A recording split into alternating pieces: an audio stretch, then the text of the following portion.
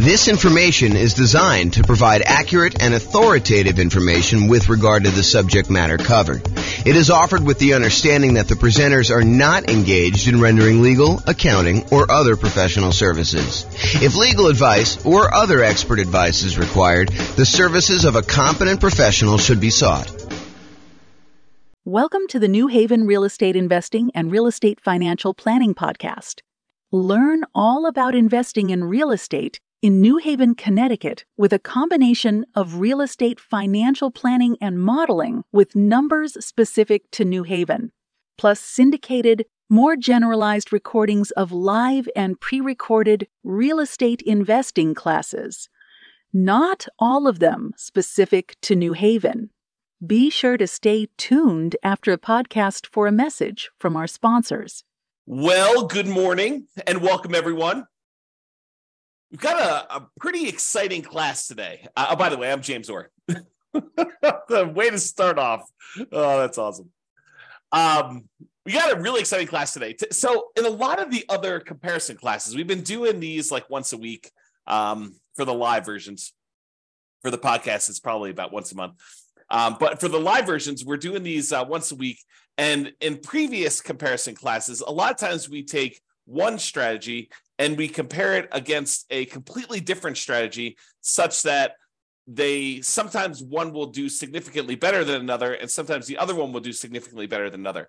Today is a little bit different because today we're comparing doing two identical strategies, except in one case, we are saying, if this means it will be better, then do this. And here's what I mean by that. So what we're going to cover today is doing the nomad strategy, buying a property as an owner-occupant, 5% down, moving into the property, living there for at least a year. It's at least a year because the lender requires you stay in a property for at least a year when you get an owner-occupant loan, with some very unusual exceptions, like you move out of the area or something like that. But if you're buying a property, you buy it as an owner-occupant, you move in there for at least a year, or until you save up for the next property. Then you buy another property with 5% down, move into that property. You keep the last property and you convert that property to a rental property. And then you repeat this process until you have up to 9 rentals, 10 properties total, one that you're living in, 9 rental properties. However, here's the twist for today.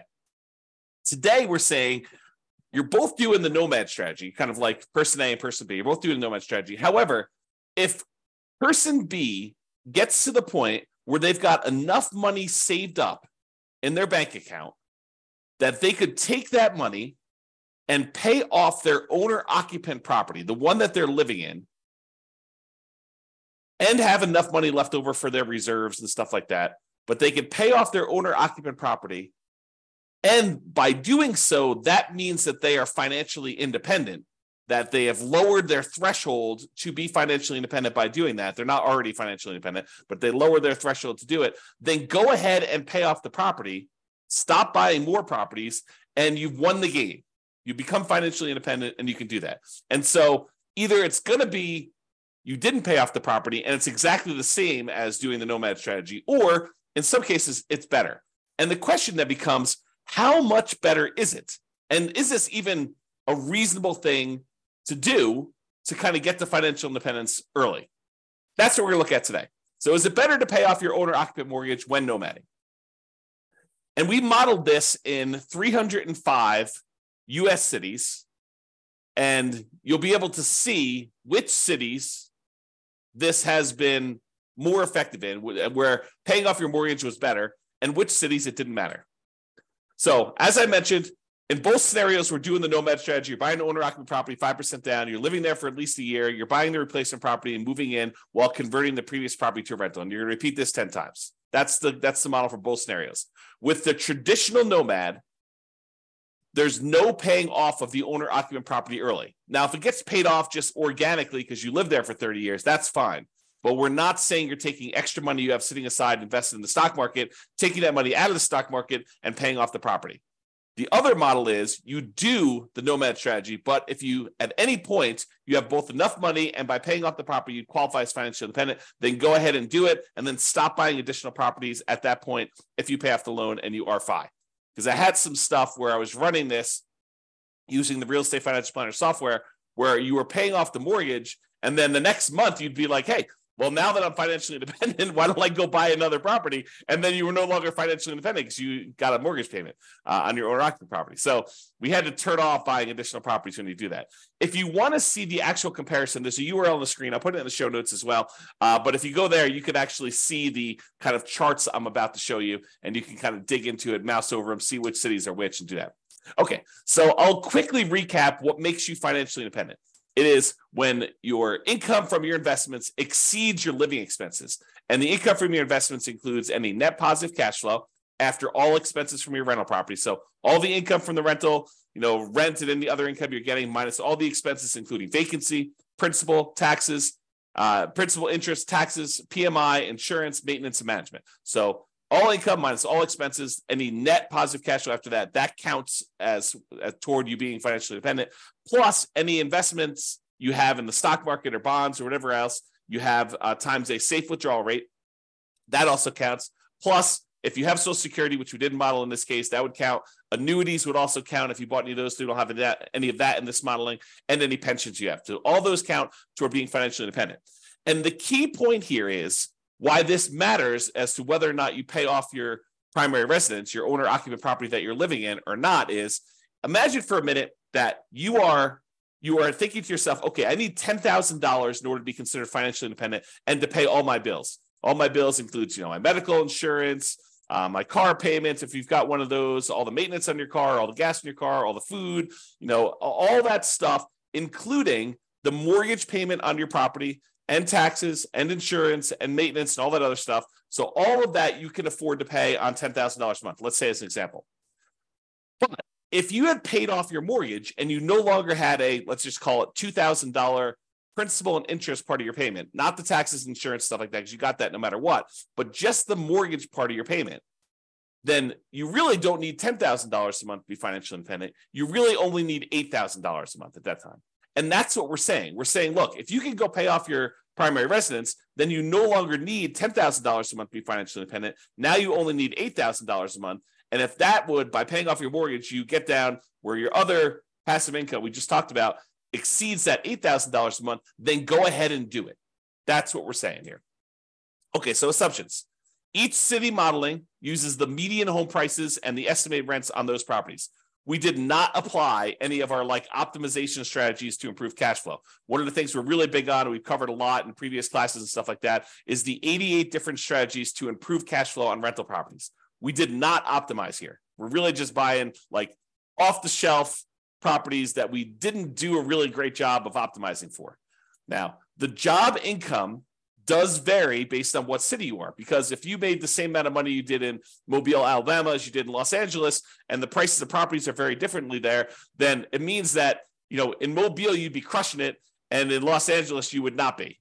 And so we really wanted to vary the incomes you earned in areas to match the price of houses so that you could do, a strategy there. So really, if you're in more expensive markets, you make more money, but that also means that you need to exceed that amount of money that you're making in order to be considered financially independent. So to those who we give extra stuff to, we also require more of them to be considered financially independent. Okay. We do start everybody with just enough money to make a 5% down payment on an owner-occupant property with some closing costs in their marketplace. So if the median price of homes in your marketplace is one price, then we make sure you have enough for 5% down and some closing costs so that you can buy a property there. So that means that everyone's not starting with the exact same amount of money. Okay. You're buying the owner-occupant properties with 5% down, and with Nomad, you keep moving out of the property and buying your next owner-occupant property. Now, when we do this, the interest rates when buying the owner-occupant properties, which is what we're doing here, is going to be 6.5% with 5% down. In addition to that, there is going to be private mortgage insurance because you're putting less than 20% down. And we do take that into account. Now, if they were buying rentals, which they're not, we would have assumed 7% for non-owner occupant properties with 20% down with no PMI. But we're not doing that in this particular case. We're also assuming that they're earning 7% per year in the stock market. And we modeled it out to 100 years just so that you could see the full length of all that stuff that you've got going on there. You can see all my assumptions in detail if you want to. You can go to realestatefinancialplanner.com/model and dig into your city and see the exact assumptions for your city in excruciating detail. There's a whole bunch of stuff there.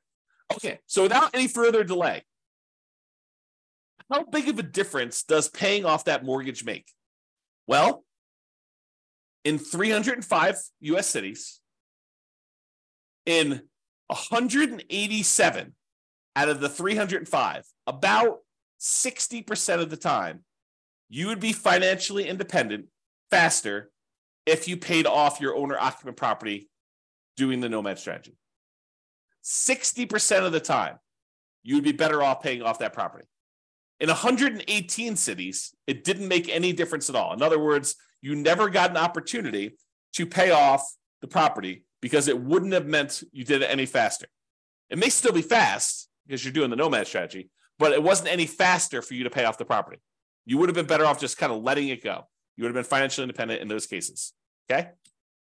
So here's the chart showing you like when this happens in aggregate. And you can see for the ones where you pay off your owner-occupant property, it skews earlier. There's a whole bunch.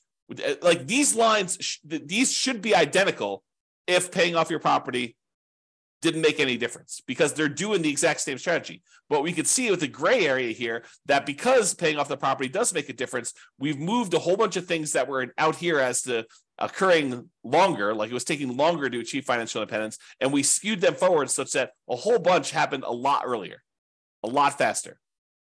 Bunch of cities, number of cities is vertical, number of cities increased earlier on so that you end up being financially independent doing that. And you might ask me, well, how much faster? Is this like 1 month? Is this like 2 months? No. In some cases, it's like 10 years. In some cases, some really rare cases, like 1 or 2 things, it's like almost 20 years faster for you to have done this, which is crazy to think about. But that's the exception. I would say most of these are, 10 years or less that we're seeing here as being faster. And does it skew where like these things make a difference with only the most expensive properties? No, although I think some expensive properties actually made a difference. But no, it's happening right in this sort of meat of the market. This is $250,000 properties. This is $750,000 properties. So all of them are like the majority of them are between those two prices. So it shows you that this can make a significant difference a lot faster, not just like 1 month or 2 months, which is all the ones down here. The gray ones are the ones where it didn't make a difference at all, by the way. But these show you the difference between those. And you can see that some of them are pretty significant. Now, what about net worth? If you're like paying off your owner-occupant property, you're no longer leveraged just on that property, not the investment properties, but you're no longer leveraged on that. So is that going to impact things that much? And because once you do this, you stop buying properties. So in some cases, you end up not buying quite as many properties as you would have had. Does this impact your net worth? And you're also taking, money that you were earning in the stock market at 7%, and you're using that money to pay off in this case, 6.5% mortgage. So you would think it might make a difference in terms of net worth. And it does, actually. So in 66 cities, about 20% of the cases, it was higher. You'd end up with a higher net worth if you didn't pay off your property. If you didn't pay off the owner-occupant property earlier, in 20% of the cases, you would end up with a higher net worth. In 7 cities, oddly enough, you end up with higher net worth if you pay off your property, which is unusual. I mean, I think that's kind of a strange situation. And it's a relatively small number, so I'm not overly concerned about it. However, in 232 cities, at the 40-year point, your net worth is the same, regardless of which strategy you did. And it's possible that a lot of these where you paid off your property was after the 40-year point, right? Because we're measuring net worth at year 40. So it's possible the reason why there's no difference is we didn't make a distinction between paying off the property or not paying off the property until after 40 years. Interesting stuff. All right, so here's the difference in net worth. And sometimes they're pretty significant. So you can see that some of these are pretty large difference. We're talking like $1 million or more. Probably, what is that? Maybe half a dozen, maybe a little bit more than that, 10 or so. But most of them are less than $1 million difference in net worth in year 40, which $1 million difference in year 40 is like $330,000 difference in today's dollars. Because remember, inflation is happening, and $1 million today is not like what $1 million was 40 years ago, and $1 million in 40 years from now is not like $1 million today. And so if you think about what $1 million 40 years from now will be, it's like $330,000 today at a 3% inflation rate. That's the conversion. It's about 1/3. All right. All right. So let's kind of summarize this. So I separated this page into the average, which is shown here, and the median, which is the next slide. And so average is you take up all the values for net worth, you add them all up, and you divide by the 305 cities that we're in. It shows you what the average net worth was for doing that at year 40. When we do median, we look at all of them stacked in order from smallest to largest. We look at the middlemost number. So from an average perspective, your average net worth was about $8.15 million if you did the baseline nomad and you didn't pay off your properties early.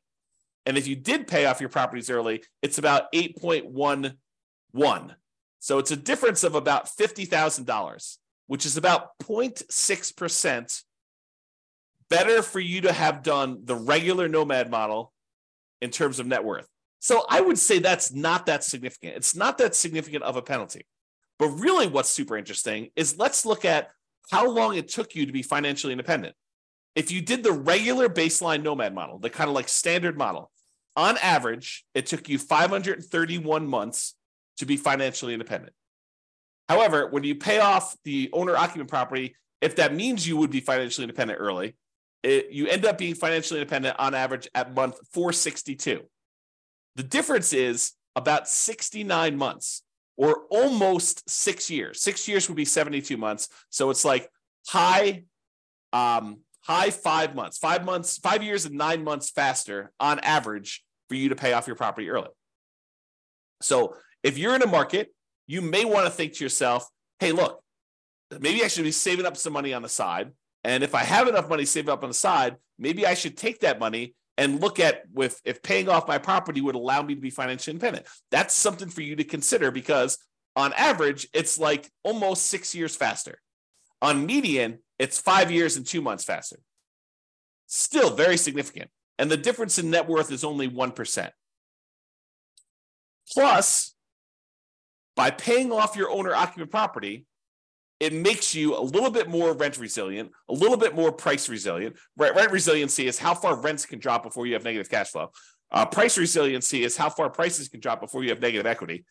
Debt to income ratio, because you're paying off a mortgage, so that gets a little bit better. Your debt to net worth, how much debt you have compared to what your overall net worth is, that's a little bit better if you pay off your mortgages. And your debt to your account balance, your liquidity measurement, how much debt you have to how much cash you have sitting in the bank where you can handle any type of monetary stress that requires liquidity, like not equity in your property.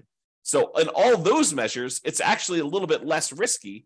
These are measures of risk. It's a little less risky for you to pay off your owner-occupant property. And you end up having slightly less in reserves because you're taking some of your reserve money and you're using that to pay off a property, which then goes into equity, and it's not as easily accessible. So that's the only area where it's higher risk for you to do that.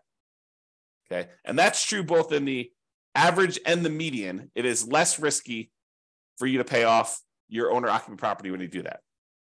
Okay. So we've been primarily talking about doing this with the median property and what rent would be on that median property. Now, you could apply any of the 88 strategies that we have to improve cash flow on these in order to make your numbers better. Okay. We're basically using those numbers because I don't want to go and pick like the absolute best deal that you could find in a marketplace where not everybody could go and find those deals. Now, you should be able to, and you could do this, do better than what I'm suggesting. You should be able to go into your marketplace and do better than what I'm suggesting here because I'm not really picking great properties. Now, if you're an expert in your local market, which I'm not an expert in 305 real estate markets. I don't understand the nuances of all these different markets. I barely understand the nuances of the market I live in. But if you're an expert and you go look at the detailed analysis I've done for this or any of the other things in your marketplace, you're like, James, your numbers are off. Like, properties are more like this in this marketplace than with this rent.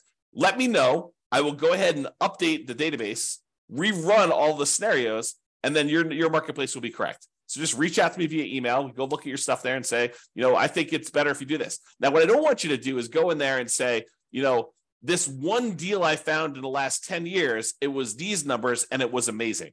I'm not trying to cherry pick the best case deals where only, a small, very, very small number of real estate investors could expect to achieve that. What I want the numbers where any real estate agent can go into the market and with the minimal amount of work they could find these deals, right? Like, like at almost any given time, you can go into the MLS and find deals like this. That's what I want to use so that any investor in that market could expect to achieve those results. So reach out to me if you can do that. All right. So in conclusion, in our current market conditions, current prices, current interest rates, current rents in 305 US markets, using less than ideal median price and rent properties and paying off your owner-occupant mortgage only if it means achieving financial independence, that means that in about 60% of the cases, you would be better. It would be faster for you to be financially independent if you paid off that mortgage.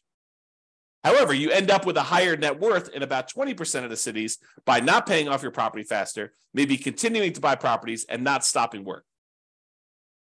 The market does matter, though.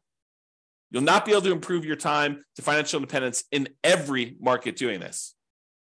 You have to pick the one. You have to actually do the math and determine that.